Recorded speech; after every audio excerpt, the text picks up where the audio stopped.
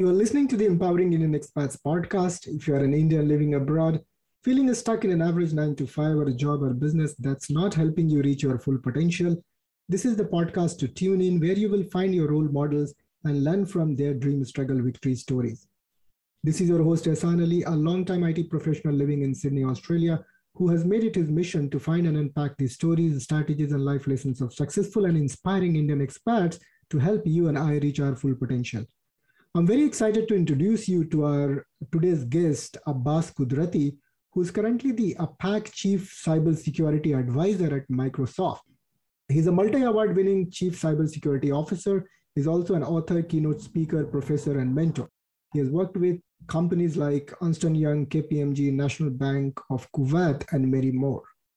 I wonder how a commerce graduate built such a prolific career. What worked, what didn't work, the drive, the mindset, the setback, the turning points, moving from tech role to leadership role, becoming a chief cybersecurity officer, then becoming advisor at Microsoft, being in an advisory board to multiple startups, writing books, getting multiple awards, teaching at universities, and mentoring professionals. How did he do all these things? So without further ado, let's hear directly from Abbas Kudrati himself.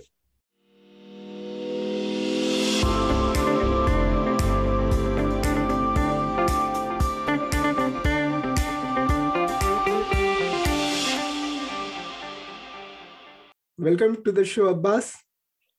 Thank you, Ehsan. My pleasure. Thanks for having me today. Pleasure is all mine, Abbas, and very thankful for taking time out on Saturday morning to come on the show. So very quickly in this show, we capture stories of Indian expats who have either transitioned successfully from corporate to entrepreneurship, or they have created their own unique career in corporate itself. So you are one who has created a unique career within corporate itself. And I'm pretty sure your story will be highly valuable for a lot of people. So thank you very much. Thank you. Thank you. My honor. It's my pleasure to share my story. If at all it can inspire anyone, I'll be more than happy to hear that.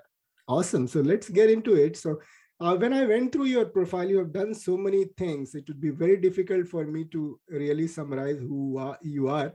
So if you can share that in your own words, that would be great. It's been a fantastic journey so far, I would say, San. So I hail from used to be a small town, but now it's very famous. It's called Jamnagar in a state of Gujarat, which is now famous for a Reliance city, because there is a Reliance refinery has been opened there a few years back, and that's how the name is now picked up from Jamnagar to Reliance city. Okay. Thanks to Dhirubhai Ambani for that. So yeah, I born and brought up there, moved around, studied a little bit in Bihar, then came back again in Jamnagar, Gujarat. I did my schooling there. Where did you study in Bihar? I'm from Bihar too. I was in Patna for a while. Seriously? Yes, I was in St. Columba's School. St. Columba's, okay. School, okay, got it. Near St. Xavier's School, if you know, there. In Kadamkoa, if you're familiar. Yeah. So yeah, I used to go to that school until third standard. And then from when I was in fourth standard, we moved back to Jamnagar, Gujarat. We had a business there in Patna. So yeah, traveled a bit around at a very young age. Then after finishing my 12th, I moved to Ahmedabad for doing my graduation. From there, I moved to Pune, from Pune to Hyderabad, and Hyderabad to Kuwait, Kuwait to Bahrain, Bahrain to Kuwait, and again, now back in Australia, or then decided to migrate to Australia. Now this is my home. So that was more from the journey, how many cities and countries I have lived and worked. But yeah, coming from a very humble family, grew up with a lot of dreams and desire to do something in your life, studied Bachelor's of Commerce and did a diploma in information technology from NIIT, and stepped into IT world and became a cybersecurity professional where I am. So awesome. So currently you are a security advisor with Microsoft, if I understand right. Yes, I'm the Chief Cybersecurity Advisor for Microsoft Asia, based in Melbourne, Australia, but I cover Australia, New Zealand, India, and Southeast Asia as a part of my work. Yeah. So what I see in your profile, Abbas, is unlike a lot of people in our community who do their job and that's it. What you have done is beyond your work, you do a lot of different things. You teach in universities, Yes. you do mentoring, you do keynote speaking, you are all over the place. But as you said, starting from very humble beginning, it didn't start like that. It gradually turned into who you are today. So Yes. if we can divide your career into 2 or 3 or 4 stages, I would like to understand what were the influences, what were the turning points and the decisions and all, because kind of you have stretched beyond your comfort zone. You didn't start like that. Yeah. And so your early days, you said you did your computer science, is it? No, Bachelor's of Commerce. But you said Bachelor of Commerce. So let's talk about your first 10 years of experience to start with. So you did your commerce, and then how did you get in IT? Yeah, absolutely. So there is an interesting story behind that as well, and there are people who influenced me to get into that. So when I was in school during the schooling days, grade 7 or 8, I was the first school to introduce the computer as a subject at the schooling level. I'm talking about back in 94, 93, 1993 time. And that too, a city like Jamnagar. And I was fortunate to be studied in a private school there, at that to English medium. So of course the fees was very high according to our family thing. But my dad, thanks to him, he's still around in Jamnagar. He did his best to pursue me into that particular school. So I was really influenced by this magic box called computer and the fascinating world. We had a very good computer teacher who had moved from Delhi to teach this subject. So I was fascinated that I would like to study into that area. However, as the time passed, we reached to grade 10. And as you know, after grade 10, you need to pick up science or commerce for doing your grade 11 and 12 during those days. I got a very good marks, a 69 percentage, but to get into the science stream, you have to have a 70%. So my school did not allow me to pursue into the science stream, saying that no, you missed by 1%. And my dad somehow was happy that I didn't get into that because it was very costly for us to study science and get into engineering thing. But later on, after 3 months, my teacher came back and said, go ahead and come back. I'll give you admission to that. Then I already changed my mind. I said, I don't want to study science anymore. I'm happy to do my commerce in 11th, 12th and get into a BCom stream. But there was a very desire. Internally, I had a high desire to study IT on that. But circumstances were that we could not afford to get into engineering college. Although I was capable, I was smart in terms of educations and good grades and all. Then I said, okay, I will do a diploma. Forget it, because I had a very good circle of friends who are now working with Yahoo and Amazon and Microsoft and Google and all. So they are kind of were my classmates, who influences me to get into that kind of a career. And I had to take a different route, I would say detour, to get into where I am. And it was a bit of a long journey as well. It was not an easy. So did my Bachelor's of Commerce and then stepped into a diploma. And from diploma, immediately I left Ahmedabad and went to Pune to do my last semester. And there I was picked up from the campus as a first job. Did join a company called BHA, which is now known as a GE Power. Right. I was hired as a system administration for maintaining their IT environments and networks and all. So I was. But you studied commerce, right? How did they give you an IT job? No, I did a diploma, no? NIIT. Oh, so NIIT, okay. You did diploma. After your graduation, you did the NIIT diploma. Oh, with the graduation. So while all right. Yes. That was a stretch. That was the first stretch. That was the first stretch. I had to leave my hometown because in my hometown during those days, there was not a single English medium college. I had to study graduation in a Gujarati language, which I don't want to do because I always study in an English medium school. So I left my hometown, I took admission in one of the colleges there as a Bachelor's of Commerce. And during the first year itself, I pursued somehow my parents that give me some money. I want to do a diploma.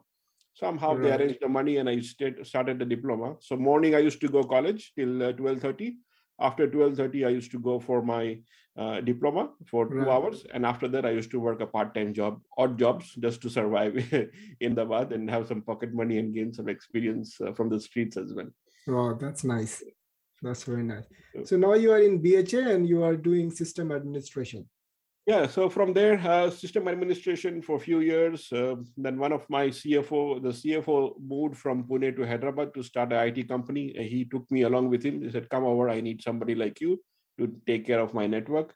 From there, I went to Hyderabad. I worked in Hyderabad for 2 years, and we had a financial crisis during those times. September 11 attack happened, and the company, which was an American company in Hyderabad, they closed down. So I moved to Kuwait. One of my friends invited me, said, "Why don't you come to Middle East? Middle East is doing well. I'm sure with your kind of talent and knowledge, you will be able to get the job there." So without any job, with 10,000 rupees in my pocket, I just went to Kuwait. And within 15, 20 days, I managed to get the first job in Kuwait. And that's how the journey started. In Kuwait, I joined Kodak, one of the photographic company, as their system administration. From there, I've moved to network engineering, network security part in one of the education industry in government sector as a contractor. Yeah. And that's after that, I got my first break with a big company called KPMG, which you all know, one of the big four consulting company, as an IT auditor and an ethical hacker. So that's where the hardcore security experience started, being an ethical hacker for KPMG, doing the customer project. From there, I moved to Bahrain, joined EY. From Ernst & Young, then I joined to Electronic Government of Bahrain. I became the chief of security for the entire country of Bahrain. That's where my management. So this is when you say you became chief of security. That was in how many years? How many years did it take? That must be 2000, 2003, 2004 or something. So that was like just 3 years after you got into the Gulf countries. After 4 years after I went to the Gulf country. Yeah. So that's still pretty fast. So the question I have here, Abbas, is see, a lot of our audience are Indian expats. In fact, most of them, and there are some in India. And a lot of people are doing the same role for years. So the project manager working as project manager for 10 years and a business analyst maybe for 5-10 years. So what does it take to quickly grow into the next role and next role? And how did you do that? Did you have to change companies? Did you have to prove your worth? Did you have to find people who could sponsor you in the next role? Or how did that happen so rapidly? Yeah, so what you said is 100% true, because there are two schools of thought here. So either you stay in one company and see if there is a growth pathway for you, if that company is that kind of a big and you have a lot of roles to be done in that company. But in my case, I was very hungry for the growth. I had a lot of hunger to grow quickly. And I knew that if staying in one company, they're not going to give me a growth. And I was also keeping up to date myself. So if you remember during the times of Windows 95, 98, and then Windows NT came into play. So I was always upgrading my knowledge. And once I have upgraded my knowledge, I go and tell my company, we should go move forward and expand our technology to the new things. And they said, now we are happy with that. So that means my growth is stopped. So I go and look for another company who can do this advanced stuff. So immediately, and if you look at my career path, positively or negatively, you call it, some people call it negatively, I never worked for any company more than 2 to 3 years. But that's my way of jumping and growing faster. No, definitely. How did you get into the new jobs every time? Did you reach out to them directly, or how did you do that? Yeah, so again, two ways, because I was strong in networking part as well. So knowing people and know who is doing what. And if I see the opportunity outside, I'm always applying for I used to apply during those days, apply for new role and see if I can get better than what I am today. And even if the opportunity is not within the country, I even used to change the country. As you can see, I'm not hesitate to get comfortable in one country. If I think there is not much growth in Kuwait, I went to Bahrain. Immediately. Nearby country, doesn't matter, just pack stuff and go. I'm still young, just one wife as a family. After I went to Kuwait, in a few years I got married. So I used to jump around, which people always hesitate. You get very comfortable in a company, in a country, in a city. Oh, I don't want to go anywhere, which is now the case. I'm comfortable in Melbourne. I don't want to go anywhere else. It's fine. I've been there, done that. So now I'm comfortable. But those were the days when you're young, you're hungry. Keep on moving, and keep on jumping. That's a way of my growth, I would say. I've been to that place. Yeah, very nice, Abbas. You already touched upon some very crucial factors. One, you said very casually, I was good at networking. That's a key or core skill that is required to grow. I mean, unless you know people, how would you really make a change? Because people don't really give you a job just by looking at your resume. And if there is any reference, it becomes much easier. Plus, you get to know what's happening out there. Then only you get excited. If you're ambitious, you see better opportunities somewhere because you're connected with people. Then you also said you kept upgrading yourself. Yes. Okay, so these two definitely helped, and you were willing to make change. You were not like, oh, if it is there in this city and this suburb, then only I'm coming, otherwise I'm not coming.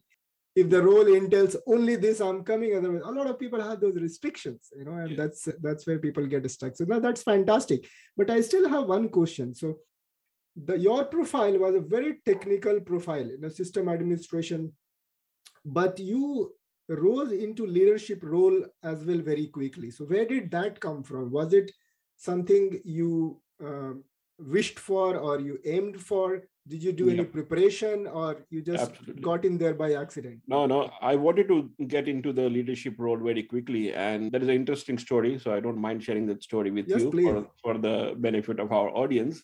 So while I was working in a company called Ernst & Young in Bahrain, they have a good career pathway. So I joined there as an assistant manager or a senior consultant at that time. And the next obvious level was to get into a management role, which is a manager. And they have a program, they used to have a program, I'm sure they still have it in many countries in EY, called Managerial Assessment and Development Course. If you want to become a manager at a leadership level, you have to pass that particular course. You go for a 1-week training, they assess you from presentation skills and communications and leadership and whatnot. It's a very full-fledged, rigorous assessment. So to get into that opportunity, you should be getting nominated by your immediate manager. And my manager gave me an opportunity in one of the customer presentation that go and do this presentation there. And I failed in that presentation. Okay. I couldn't speak in front of the audience, and I started stammering and sweaty and nervousness and all. He said, okay, I'll give you another chance. He gave me one more chance, and he told me to go to Oman for a project because I was subject matter expert in that particular domain. And I was asked to stand up in front of an auditorium with all the executives of Oman National Bank in front of me. And I could not deliver the presentation. Immediately, another person came and took over from me and did the presentation. After that, my manager said, sorry, you're not going for the manager level. You need to go and learn those skills. That's where my wife, who was an active Toastmaster during those days. All right. She introduced me to this particular club called Toastmasters Club. He said, now you go and learn how to speak in front of audience and get comfortable. So instead of one club, I joined 2 clubs.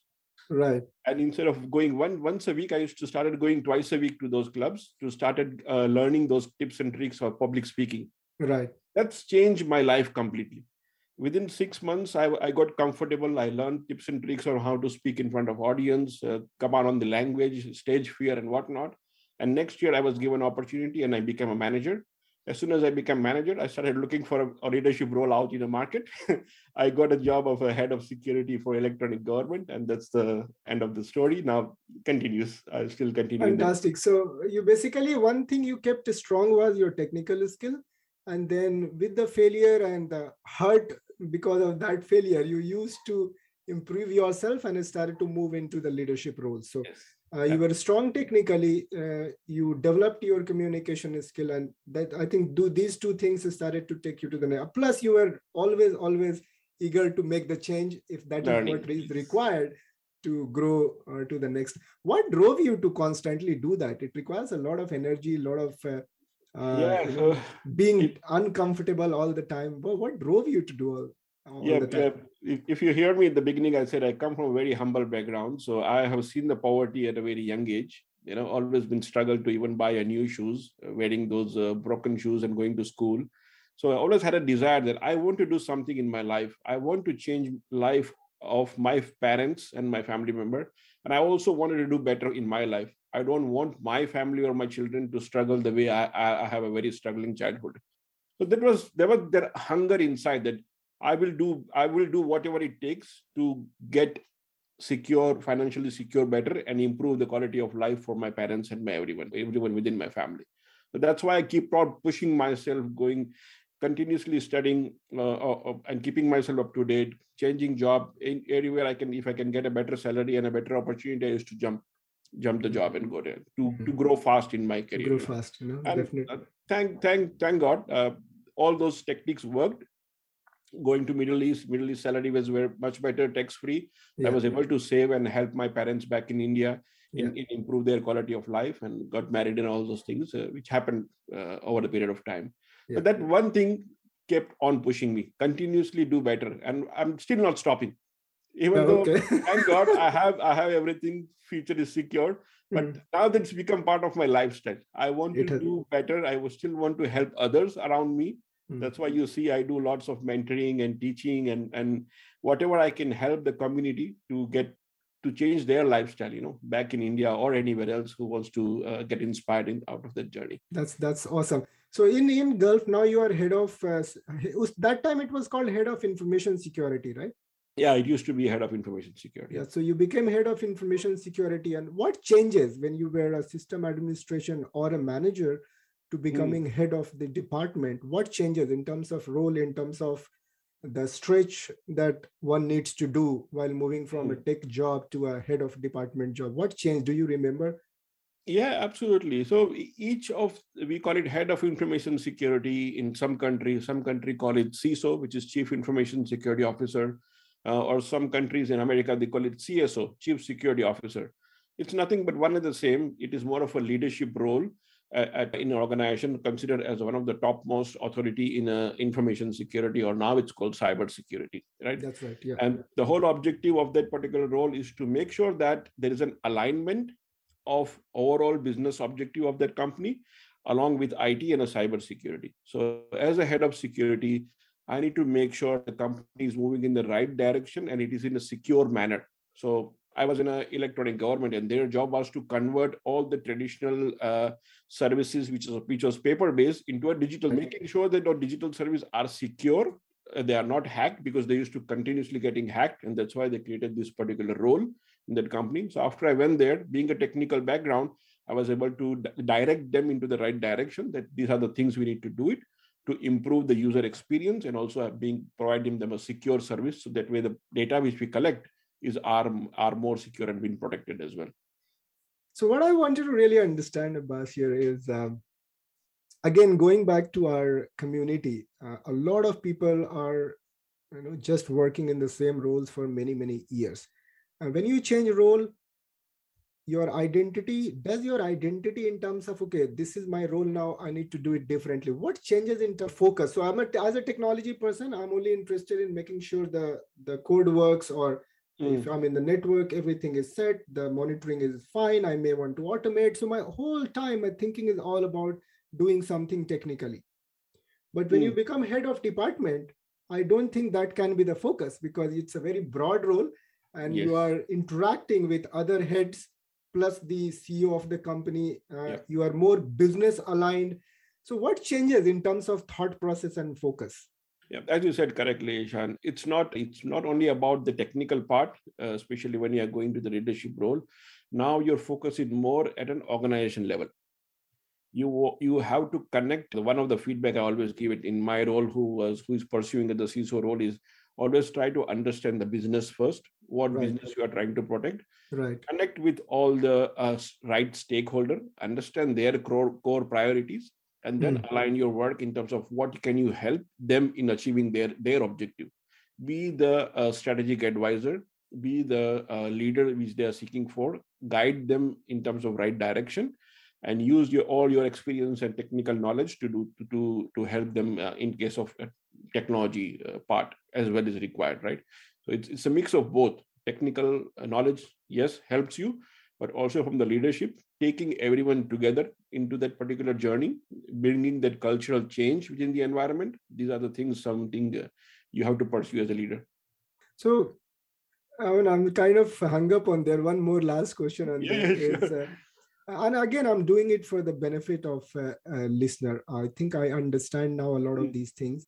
When somebody moves from technical to a leadership role, the fear is, I'm not sure if I can think like my business. I'm not sure if I understand their language. I don't know how to ask about this or that, because I don't have the experience. It's like I lived in, say, Gujarat, I spoke Gujarati, and suddenly I'm in New York. How do I really interact? That kind of fear and doubts people may have. Did you have any one of those things? Absolutely. As you see, I've worked in many countries. So going to Middle East, not knowing Arabic at all, and I survived. Not only for 1-2 years, I survived for 14 years. Yeah, so that was the language part. Now, on terms of the business part, so now you are dealing with you are ahead, so you are dealing with business. Did you have to bridge that gap of you being a technical to understanding business and talking their language? You have to. So any interviews I go for a particular business, because if you look at my career history, I have not only worked in one single industry. I worked in government, I worked in banking, I worked in software companies, I worked in manufacturing companies. So it's very, I would want to say it's easy. It's really tough to go to those interview and tell them and convince them that, hey, you understand business. So I used to spend hours and days in understanding that particular business and about that company before even going to the interview. Right. So when I'm going for the interview, I know what they do, how they do, who are the key stakeholder. And actually, there is an interesting story, but I'll park that story until I answer that for you. Yeah. Is understand the complete business and then go for the interview in a complete preparation. So when they ask me, what do you know about my company? I used to tell them, I know whatever I can, and this is how I'm going to help you in achieve what you are looking for in that role. So they used to get convinced in that. And after I joined the company, then of course I have to study further. As I said, meet the right stakeholders to do what processes they are there. And then you will be successful in that role. It's not that that was gold, Abbas. What you just shared was gold. And I think that makes so much of sense. If I go for an interview to a company, I just need to tell them, I think I understand your problem. This is what it is. And if they say, yeah, kind of, this is what we're trying to do. And I would be able to solve because I've done so and so things. And, I'm very keen to come on board and, solve this problem for you. That conversation is no more an interview. I mean, interview is somewhere somebody has 10, 15 questions and they're asking you. It's so difficult to crack the interviews because it's not aligned with who you are. It's not aligned with what you can actually deliver. But if you can just talk about the problems they have and how you will solve, that completely changes the game. You want to hear a story now about that? Yes, please. Yeah, absolutely. Okay. So I was in Kuwait, in a National Bank of Kuwait. I already got my PR. I applied for my PR for Australia. I got the PR. Now, the biggest fear when you're working in the Middle East is I'm going to go to Australia without any jobs as a newcomer. I don't know how months I have to live there to survive on my saving and then get settled. It's a completely new country. Yes. And you know Australian culture, right? When you come here, you don't get a job immediately unless you have a local experience. Yes. You will hear this from hundreds of people. 2013. 2013. Okay, let's go ahead. 7 years. Yeah, 8 years, 9 years now. Yeah. Okay. Yeah. So I was in Kuwait and I came here to Australia in a quick entry during the Christmas time. When I came here, I bought a SIM card number. I even registered my ABN. I even registered my company when I came here for a visit. I went back. We decided as a family, we are going to Australia in next 3-4 months, period. We already decided that we are going, irrespective we have a job or not. But I started applying for the job online on Seek.com. I had a local number. So I changed my CV, put the local number as well. I used to get call in Kuwait on the local number of Australia in the middle of the night. Hey, your job profile matches. Are you available here? I said, yeah, I'm right now on vacation. I'll be there in 2 months. Tell me, what's the interview? Yeah. And he said, one such company came, Public Transport Victoria, PTV here. Right. Okay. They said, Abbas, we like your profile. We would like to interview. How soon can you come for the interview? I said, I'm not available in Melbourne now. I'm in Middle East finishing my role. Soon I'll be there. I didn't book my tickets yet. Yeah. Said, okay, we would like to take an interview. This is the first date of interview. Would like to give it. I said, okay, go ahead.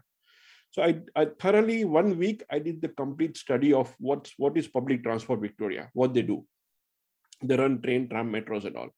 With the use of internet, I found their audit reports in terms of what are the various audit issues they have, because it's a public company. Right. Their audit reports are available on Victoria Audit General Office. Yes. So I read through everything. And the first interview, the guys, CIO and another project manager from technology, they took my first interview, something like this on a video conference. Yeah. They started asking me a question. I said, I know what you guys are doing. I can tell you. And these are the 5 top issues you today have in your technology environment. And I know that because I've read the audit report. So how did you know this information? I said, I know it. I know that you guys got hacked 6 months back and a schoolboy hacked your PTV portal and your MyKey information was leaked. And these are the things you should have done it to protect it. So I changed the whole conversation of where they were asking interview. Yes. After the first interview itself, they told the recruiter that we only want this guy, nobody else. Ask him to come immediately. And I told them, I cannot come in 3 months because I have to finish my kids' schooling and all. They said, we will wait for 5 months for you. Wow. As soon as we can come, please come. So they waited 5 months for me while I was in Middle East. I gave the interview in March. I landed here in June. 3 months time. I came alone because school was still going on, but I came here with a job in hand. So I landed on Wednesday. Thursday, I slept. Friday, I went and bought the car. Monday, I started my job. Fantastic. So now you kind of revealed the secret here. It's not secret. It's just a little bit of extra effort in finding about a company. So you talked about audit report.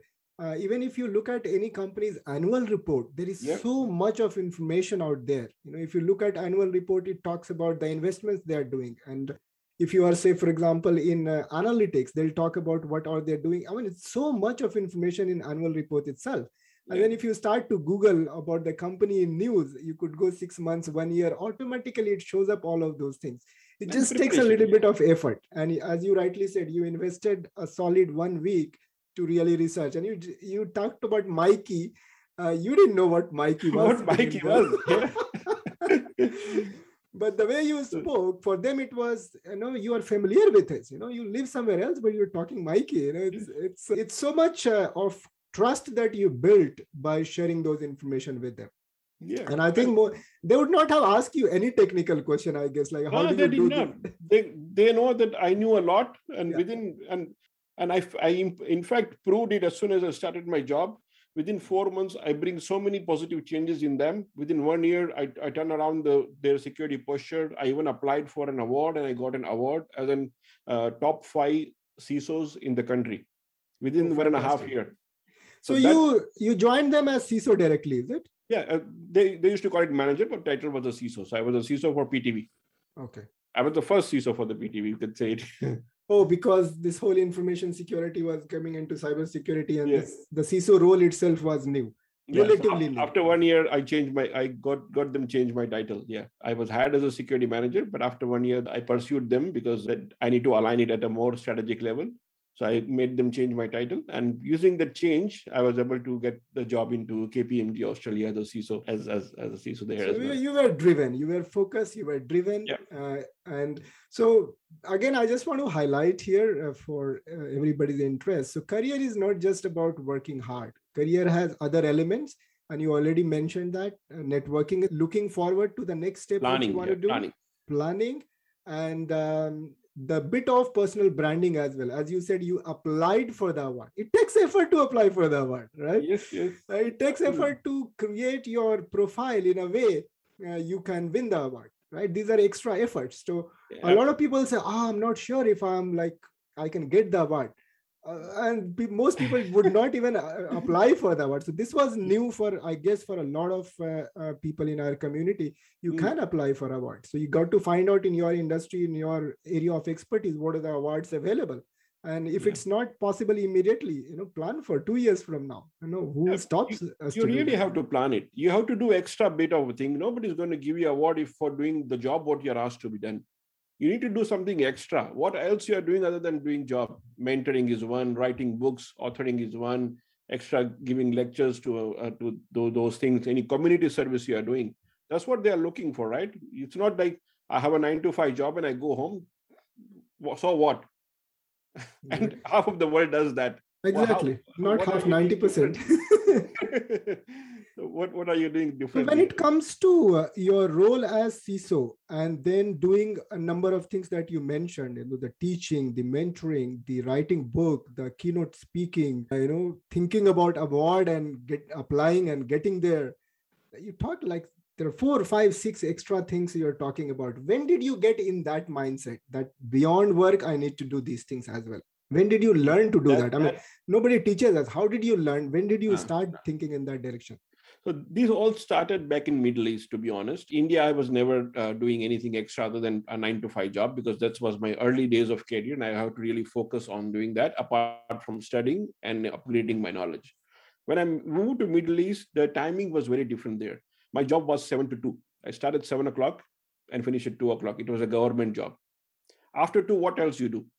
So I went into Toastmasters. I was doing Toastmasters. I became a servant leader, doing those community service, arranging the workshops and whatnot, and got into that mode of spending time in whatever I can do it extra. So that leadership quality by taking up the presidency of a Toastmaster club, starting a new club along with my wife, me and my wife were like full-time, part-time thriving on Toastmasters. All right. public speaking and all. Yes. Over there, public speaking ka kira, from that time it started. Yeah, that's From in Middle fantastic. East, in Bahrain, we started. We took away from Bahrain. We went to Kuwait. We did the same thing in Kuwait as well, previously as well. So that made us doing more such activity work. Yeah. And when I came here, Australia is a culture where we have to do a bit extra. That's right. Because this is now our home. This is our country. And Yes. here we have as you know, we call it mateship, right? Yeah. You have to help others in a way you can, because we don't have much of a population here. Everybody has to do a bit of extra. Yeah. So doing voluntary work, joining those ISACA chapters, joining the local community for doing things. I'm on school advisory board as well in the local school where my kids goes. So doing everything extra to share my knowledge and experience for doing that. I used to do scouts. Now I stopped. I used to be a Victorian scout along with my kids. So my kids are going, but if I can spend 2 hours along with my kids and help other kids as well, why not? So that culture and motivations, which helps me keeps on moving. I want to help others as well. Whatever time and energy I have, let's utilize in a positive way to bring, to build a better society here. And it works two ways, right, Abbas? One is you feel good about it, you are giving back.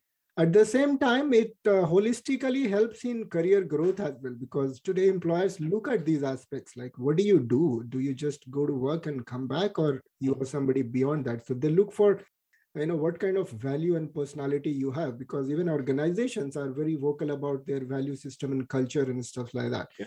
So these elements invite you to better quality companies, so it automatically works in favor as well. And Absolutely. You feel good, you are contributing as a human, plus your career also grows. So now that's really fun. But how do you find time for all of those things? The concern would be, people who are listening would say, yeah, I know, but where is the time with after work and family, and where is the time you to need do a support. You need support from everywhere around you, your family as well. So if I tell my wife 2 hours I'm going to spend in doing the community scouts here locally, I mean, they have to support you that, okay, kids are going there, so I'm going there. I just don't go and drop my kids and come back home. If I can stay 2 hours extra in the scouts along with my daughter, then it's a win-win for both. I'm spending more time with my children by going to that scout and also helping other kids as well. So you need to find a way which could balance everything, because you can't go leave everything behind and just doing community service. It's never going to help. So, and as a part of my job as well, we are being given voluntary hours as well, So right. Friday, so when I was in KPMG here, Friday, 3 hours I used to assign for mentoring. So kids from various university, I'm one of the registered mentor with RMIT, Swinburne, La Trobe, and Deakin. So I register my profile there, and people who finds my profile interesting, they book me a time, and I used to ask them to come to my office every Friday. Wow. So 2 hours, 1 hour during my lunch break, and 1 hour extra I used to spend every Friday doing mentoring. So you need to find that kind of a balance. But how do you find these opportunities, Abbas? I mean, I didn't even know that you could register with the university. Yes. Many of the top university have a mentoring program. So you go RMIT, even they awarded me with a certificate. I mentored 12 kids in 1 year. They said nobody has ever done it. How did you find about these opportunities, Abbas? You need to look for it. When you have to do something, you look for it. When you're hungry, what do? You go and Google the restaurants, right? Okay. I'm hungry for doing these things. I'm hungry for doing or mentoring kind of a thing. So I want to give back to students, because nobody holded my hand at an early age that do this, do that, not. People used to be opposite to what I told them I want to go to Ahmedabad for studies. Everybody say, why are you going Ahmedabad? Why don't you stay here and help your dad? But I went against their will. So if I can mentor somebody and guide and coach them rightly, they would accelerate their career rather than going haywire back and forth and reaching to the direction where I had, as I said, I had to take a detour, right? Right. I had to go zigzag way to reach where I am. If I had a good mentor to hold my hand, I would have gone straight away and joined Microsoft maybe 10 years back. As an example. Right. True. No, I understand what you're saying. See, when you came in 2013, you said you were here for a short time, or maybe the second time you came, and immediately you registered for your business. Why did you do that? Why did you register ABN?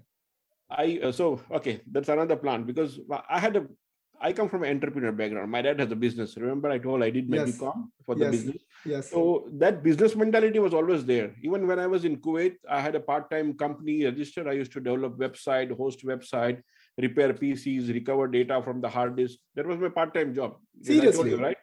Because of my job was 7 to 2. What shall I do after 2 o'clock? So after 2 o'clock, I used to run my own small shop at home and do Toastmasters and whatnot. So that entrepreneurship was there. So I decided if I go to Australia, if I don't get a job within a month, I set myself a target. If I land here and don't get a job in 1 month, I'll become a contractor.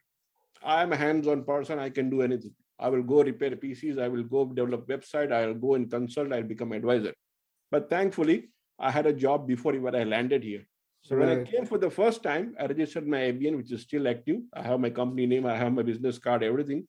But I got a job before landing here. So I just shut down the website. Website is still there. Business card still there, same number. But I'm not doing anything under that banner because I have a beautiful job now. Fantastic. The second thing you talked about is award. Let's talk about various awards you applied to, people recommended or referred you, and then you got it. So one you talked about is the top 5 CISOs in Australia. That was one thing you did. Yep.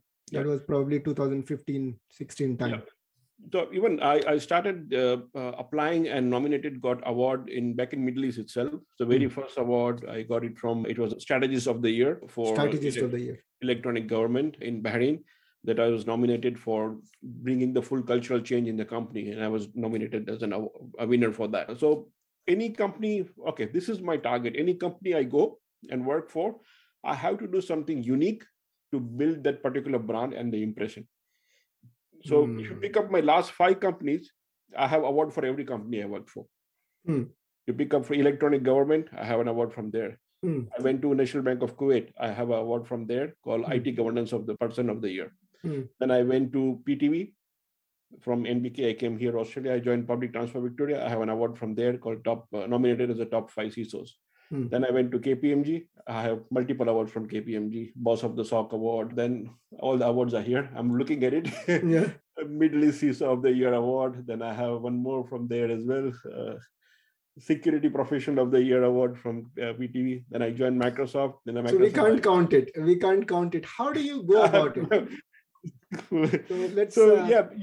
Let's break down your thought process. You said before you start, you think about what impact I can create. And that impact itself converts into an award. Give a little bit more insight. It would be very useful for a lot of people in our community. We don't have this mindset, Abbas.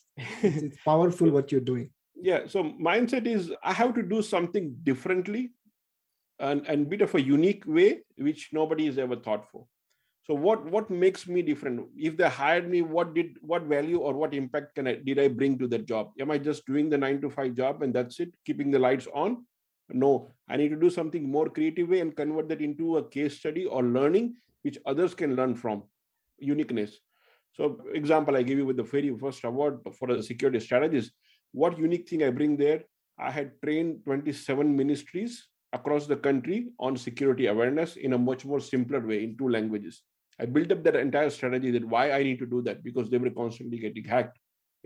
Same way when I joined PTV, why I was nominated there, because I created that kind of an incident management framework for them, which could help them quickly identify what the issues are and how to contact and how to recover the whole process that was built upon by me. So that I presented to the award nomination body that this is a unique thing I have created. Same thing in KPMG. I got them certified as a 27001, the very first consulting company in the entire country to get certified for 27001, that too within 1.5 years, which no other previous CISO could do it. So how do you find out that this is going to be a strategic move? This is going to be aligned with the company's goal. Do you go and talk to the senior executives like, I'm thinking like this? What do you think? And do you do those kind of validations before you get deep into it? Absolutely. So as I said, understanding the business, understanding their problem, how quickly and what unique way you can do it, even though by saving money or with whatever resources you have, and then get it endorsed by your other peers. As I said, I had many mentors. I used to go and talk to other friends and said, this is what I have done. You think it works? I'm trying it. He said, yeah, go ahead and try it. And let's see if it is successful, and then create a case study. So I convert them into case study and publish on ISACA portals and many other, that way. Right. So you are telling a lot of things very rapid, which people may not really Yes, get you in need to. mind because We need more time on that. yeah, Pick up because each what you cases. said, let me quickly open that thought for others. Is you said go and publish in say ISACA. ISACA is the cybersecurity community. So when Yep. you publish something, it gets Read revealed by to others. the whole community, and I guess it goes worldwide as well because Yeah, it's a worldwide. worldwide community. So that whole So, thought process of picking up something in the year, apart from my regular job, that I can convert in case study. It's validated by peers and mentors, and it's a real problem. It takes a little bit of effort, but yes, it's very exciting because end of it you see the result. People are happy. They are they feel Abbas had added a lot of value, and of course that converts into a award as well, and that converts into your further career growth. So that's fantastic. You have revealed a lot of ideas on career today, CISO. So, Abbas, I'm really, one really more idea. One more idea. I'm sure people will love yeah, it. yeah. Let's go. ISACA published a journal every month. Yeah, It's called, their magazine is called Journal. yeah. Pick up any most recent last 1 year, any journal month. Go at the end of the page. You will find the leaders and supporters name. Hmm. You will find my name there. Always. Why? Because I steal the ideas. I get inspired from them. Let me not use the word steal. I get inspired from them. What I do? So any article which has been published in ISACA Journal, I'm one of the technical reviewer. So they send me the article in advance. Can you review and confirm if the article is good? Right. And if it is not good, I give recommendation that ask the author. I don't know who the author is because they don't reveal the author unless it is published. So I get the journal article from them. I review it and give my comments whether it's good, bad, ugly. They need to change. This can be added. That can be added. It goes back to them. So when I read those articles, I get inspired. That hey, this guy is thinking in a way.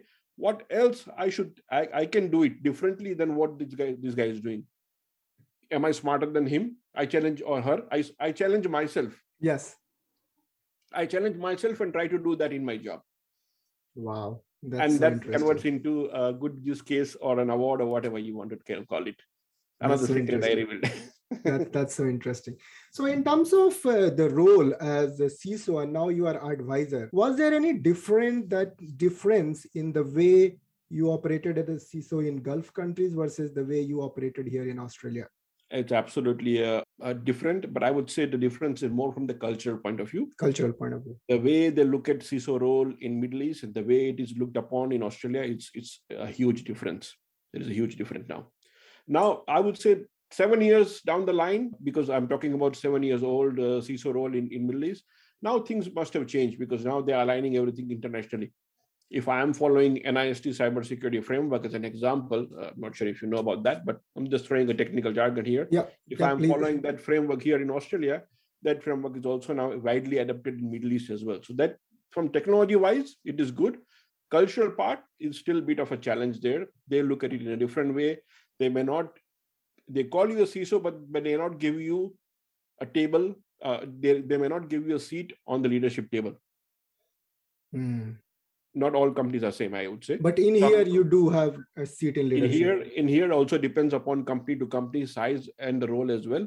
They are now, the culture is changing here as well. Now the CISOs are considered as been given as a seat on a leadership table, that you are part of the leadership, you are part of the business. It's not the technology. You are not focusing on only firewalls or blocking the threats and fixing the malware and ransomware. You are part of a business. You are aligning yourself to that kind of a business, how they operate, and helping the business to grow.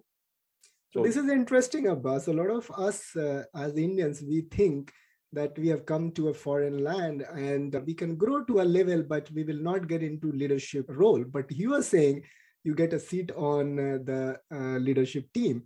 How did that happen? I mean, you are aware of this thought process, right? You wouldn't go beyond certain level. You will not get into actually business leadership team. But you are saying it other way around. You're saying, oh, today that's happening. So how did that happen for you? Do you have that cognizance or you feel like, okay, I'm not sure, it has just happened? No, it is happening and you have to make it happen as well. You need to show the value of your role and what impact you are making it in overall business. Once they see that, they will give you that kind of a seat that, hey, ask the CISO first or ask the Abbas first before we do that. One good example is in my previous role, we used to acquire many companies.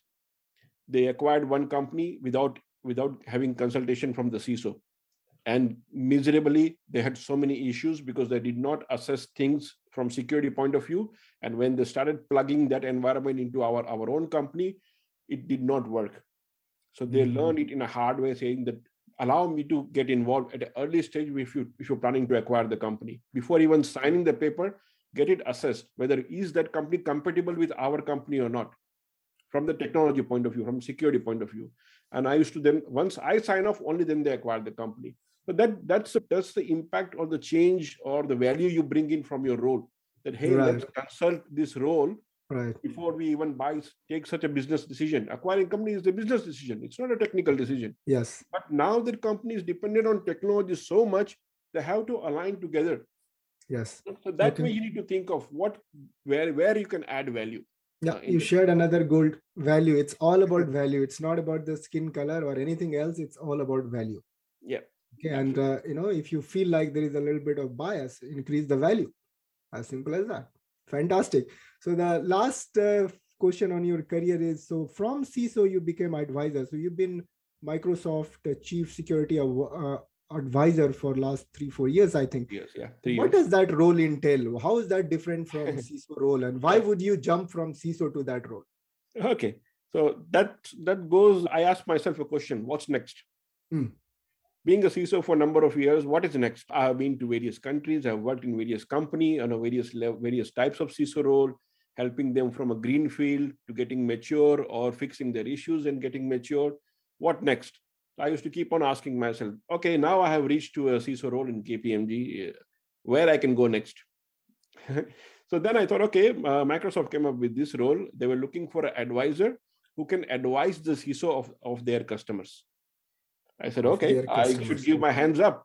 So now and they wanted somebody who is evangelist, who is a public speaker, because they require this person to go and market their product in all those various community forums and industry conferences and all. And if you look at my profile, I have been doing Toastmasters and speaking in things. Yes. Everything aligned. My public speaking persona and my conference experience aligned, my CISO role aligned. And when I gave the interview, I told the interviewer in Microsoft that this role is carved for me. It perfectly fits for me. This is what you asked for. This is what I have done. You will not find anyone better. And they got convinced. That's interesting. So now I advise to CISO community from our customer to make sure that whatever investment they have done in Microsoft technology, they get the best value out of them. Not from the sales point of view, but from the implementation and from the strategy point of view. So that's what I do, aligning, being an advisor to CISO. So that bridges the gap between, so I mean, Microsoft has variety of products, it gets sold to the customer, but they realized a gap. They realized that when it comes to the security side, either customers may not be implementing it right, or may not be getting the ROI, or may not be just sure, how to really make sense of all these things. So that's where you come in, you bridge that gap. Absolutely. And there's a huge ROI because it converts into more sale for Microsoft, I guess. Absolutely. That's fantastic. So that's amazing, Bas. I think I got a lot from your story. You kind of create in this whole conversation, you gave a career roadmap for anybody to really build from scratch. So that was fantastic. So as a final question, Abbas, if you have to go back to in the past, a 21-year-old Abbas, and you have lived a very lucrative career. You have built a very strategic, high-flying career. I don't know if you still have something you would do differently, but if I had to ask you that question, you go back and talking to your 21-year-old Abbas, what suggestions or advice you would give to him? Yeah, I would say learn to fail fast. Can you elaborate that? Yeah, if for example, if you got into a job, if you don't like that job, leave quickly. Don't wait until, okay, let me spend one more year, hope things will improve. Let me spend another 6 months, hope things will improve. If it is not improving, fail fast and move on, so you can get much more comfortable or much better opportunity later on. That one thing I would suggest. And second thing, or actually I have three things. So second thing is getting out of your comfort zone. Don't confine yourself into that particular world. Just don't be into that well. Jump out and see the world is really big. There are heaps of opportunity. Just because you are not able to find 2 or 3 jobs here in that particular city or a country, go out. You are still young. You are 21 years old. You have a whole world, a whole number of years ahead in front of you. Get out. Go from city to city, country to country. Jump around. There are countries who need good talent. If you think you are smart enough, which you should believe into, get yourself good qualification or certification, whatever it like. So you have that power to communicate that, hey, you can do that job. Get out of that particular country. So move out, move around. That's what I would always recommend my 21 year old or myself, that which I'm really glad that I took that decision. I never stayed in one place for a longer time, and I failed fast as well. I want to get out quickly in that space. Third thing is, don't stop learning. Don't stop learning. Learning has to be continuous. You have to keep yourself upgraded, because as we have a saying, like running water is always fresh. If you are not studying continuously, you will be limited to one place. And I know you have a disciplined routine on that. Do you mind sharing that? Yes, I do have a disciplined routine, and that culture, that discipline, I embedded in my life at a very young age, before even I got married. So the way I used to follow is, if I'm getting $100 salary, I used to save $10 for my education, and I still follow that. Of course, now company pays everything for me. If I want to give some exam or study something, usually these days companies is investing upon you. But those days, company will have only one such trainings available as a part of their budget. But I used to set budget aside from my thing, that this is my salary, this is my expense, this is my saving, and this is my personal investment on myself, on my education. And I used to follow the discipline by set number of budget from terms of money, and set number of hours for study on a regular basis. Reading, continuously upgrading my knowledge, giving the certification exams, keeping my technical knowledge up to date on leadership, Toastmasters, as I said, reading books, huge library like what you have. I have it on this side of my things. To keep myself that particular discipline in your lifestyle helps a long way. And this is the result of that, I would say. I vaguely remember you say you wake up early in the morning and then you have your study done in the morning itself. Yes. Is it like a 7 days a week routine? It is a 7 day. Doesn't matter if it is a weekend or not. Can you tell me a little bit about that? So I'm an early riser. So I wake up at 5 o'clock most of the days, 5:15 sometimes, depends upon the weather. So I wake up early. Once I finish my daily routine of prayers and exercise and all, and then I start looking at those fine times in terms of reading and whatever happenings, news, could be update from the blogs or any kind of reading I want to do. But these days, as you know, I'm writing books. So I spend 1 or 2 hours, plan my day. Okay, this is the chapters I want to write, or these many topics I want to write, and leave it for the weekend to finish the chapter. So that discipline I've been following for a number of years. But I sleep early as well. I sleep 8:30, maximum 9 o'clock is what I'm hit to bed. But morning, I'm a morning person, so it's been always there since many years. So you just talked about a book. So when is the book coming out? Yeah, so it's quite a few books. So one book is already ready and it's been published on Amazon, called Threat Hunting in a Multi-Cloud Environment, which I co-authored with 2 of my other friends. Because it's very hard to write a book on your own. We're having a full-time job. So I always co-author with a couple of friends. That book is already ready. Now I'm on my journey to write 2 other books. Already a couple of chapters has been written. First one is on a zero trust on a digital estate.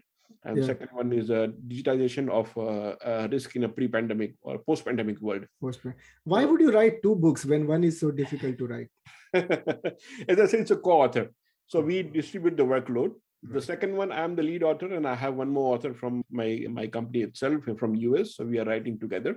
It takes a while. It takes 6-8 months to write a book and another 4 months to publish. It's a 1-year project. I'm not going to finish that quickly. This book we started in November last year, and now it is getting published. And what's the drive for you? Why do you want to write? One, because I'm not traveling. Otherwise, I'm on a plane every other week because of my job. But the pandemic has stopped me sit on this particular chair 24 hours. So I thought, okay, let's spend some time, since I'm not traveling, and utilizing those number of hours, convert them into a knowledge resources and leave that legacy behind. Because the book behind you is going to be there for 20 years, I believe. Even if you have read it, you will not throw it. So if I give you that book, that my name will be always there. Every time you look at it, I remember Abbas interview and he gave me this book. So wait for the copy. I'll send you my signed copy. Definitely Abbas. So kind of leaving a legacy behind, I would say. That's awesome. I think I got a lot of this conversation, Abbas. I'm really thankful for your time. Is there anything you thought Ehsan should have asked, which I missed to ask? We can have another version 2 of this Okay. follow-up. So there is never enough time to share all the stories. There are many such fascinating stories of my life, being traveled so much and worked in many countries on various topic aspects. So there is a stories on mentoring as well, why I do mentoring, because of personal experience, some experience from my travel and working in a company. As I talk about, fail fast. It's not that I have always been successful in every job. I have been failed in some jobs. I have been fired in some jobs. So it's a mix of all experience. Strong. It's not everything rosy what you see. Abbas has so many awards, but hey, it has gone through some bad experience as well. So yeah, and you made that very clear. You said your learning is just fail fast, because if you don't fail fast, you're stuck. And failing is, again, I think your entrepreneurial background also helped, because the difference between a job and an entrepreneur, or an employee and entrepreneur is employee is scared of failing. He always wants to be correct, whereas an entrepreneur is willing to fail. And because he knows failing is not really going left, it's still going up, because that's kind of the way to succeed, rather than failure and success are being two opposite sides. So now, really appreciate Abbas. Thanks for coming, and we will definitely catch up again for the second part of this conversation. So thank you very much. Love to have a chat again, Ashan. Thanks for having me.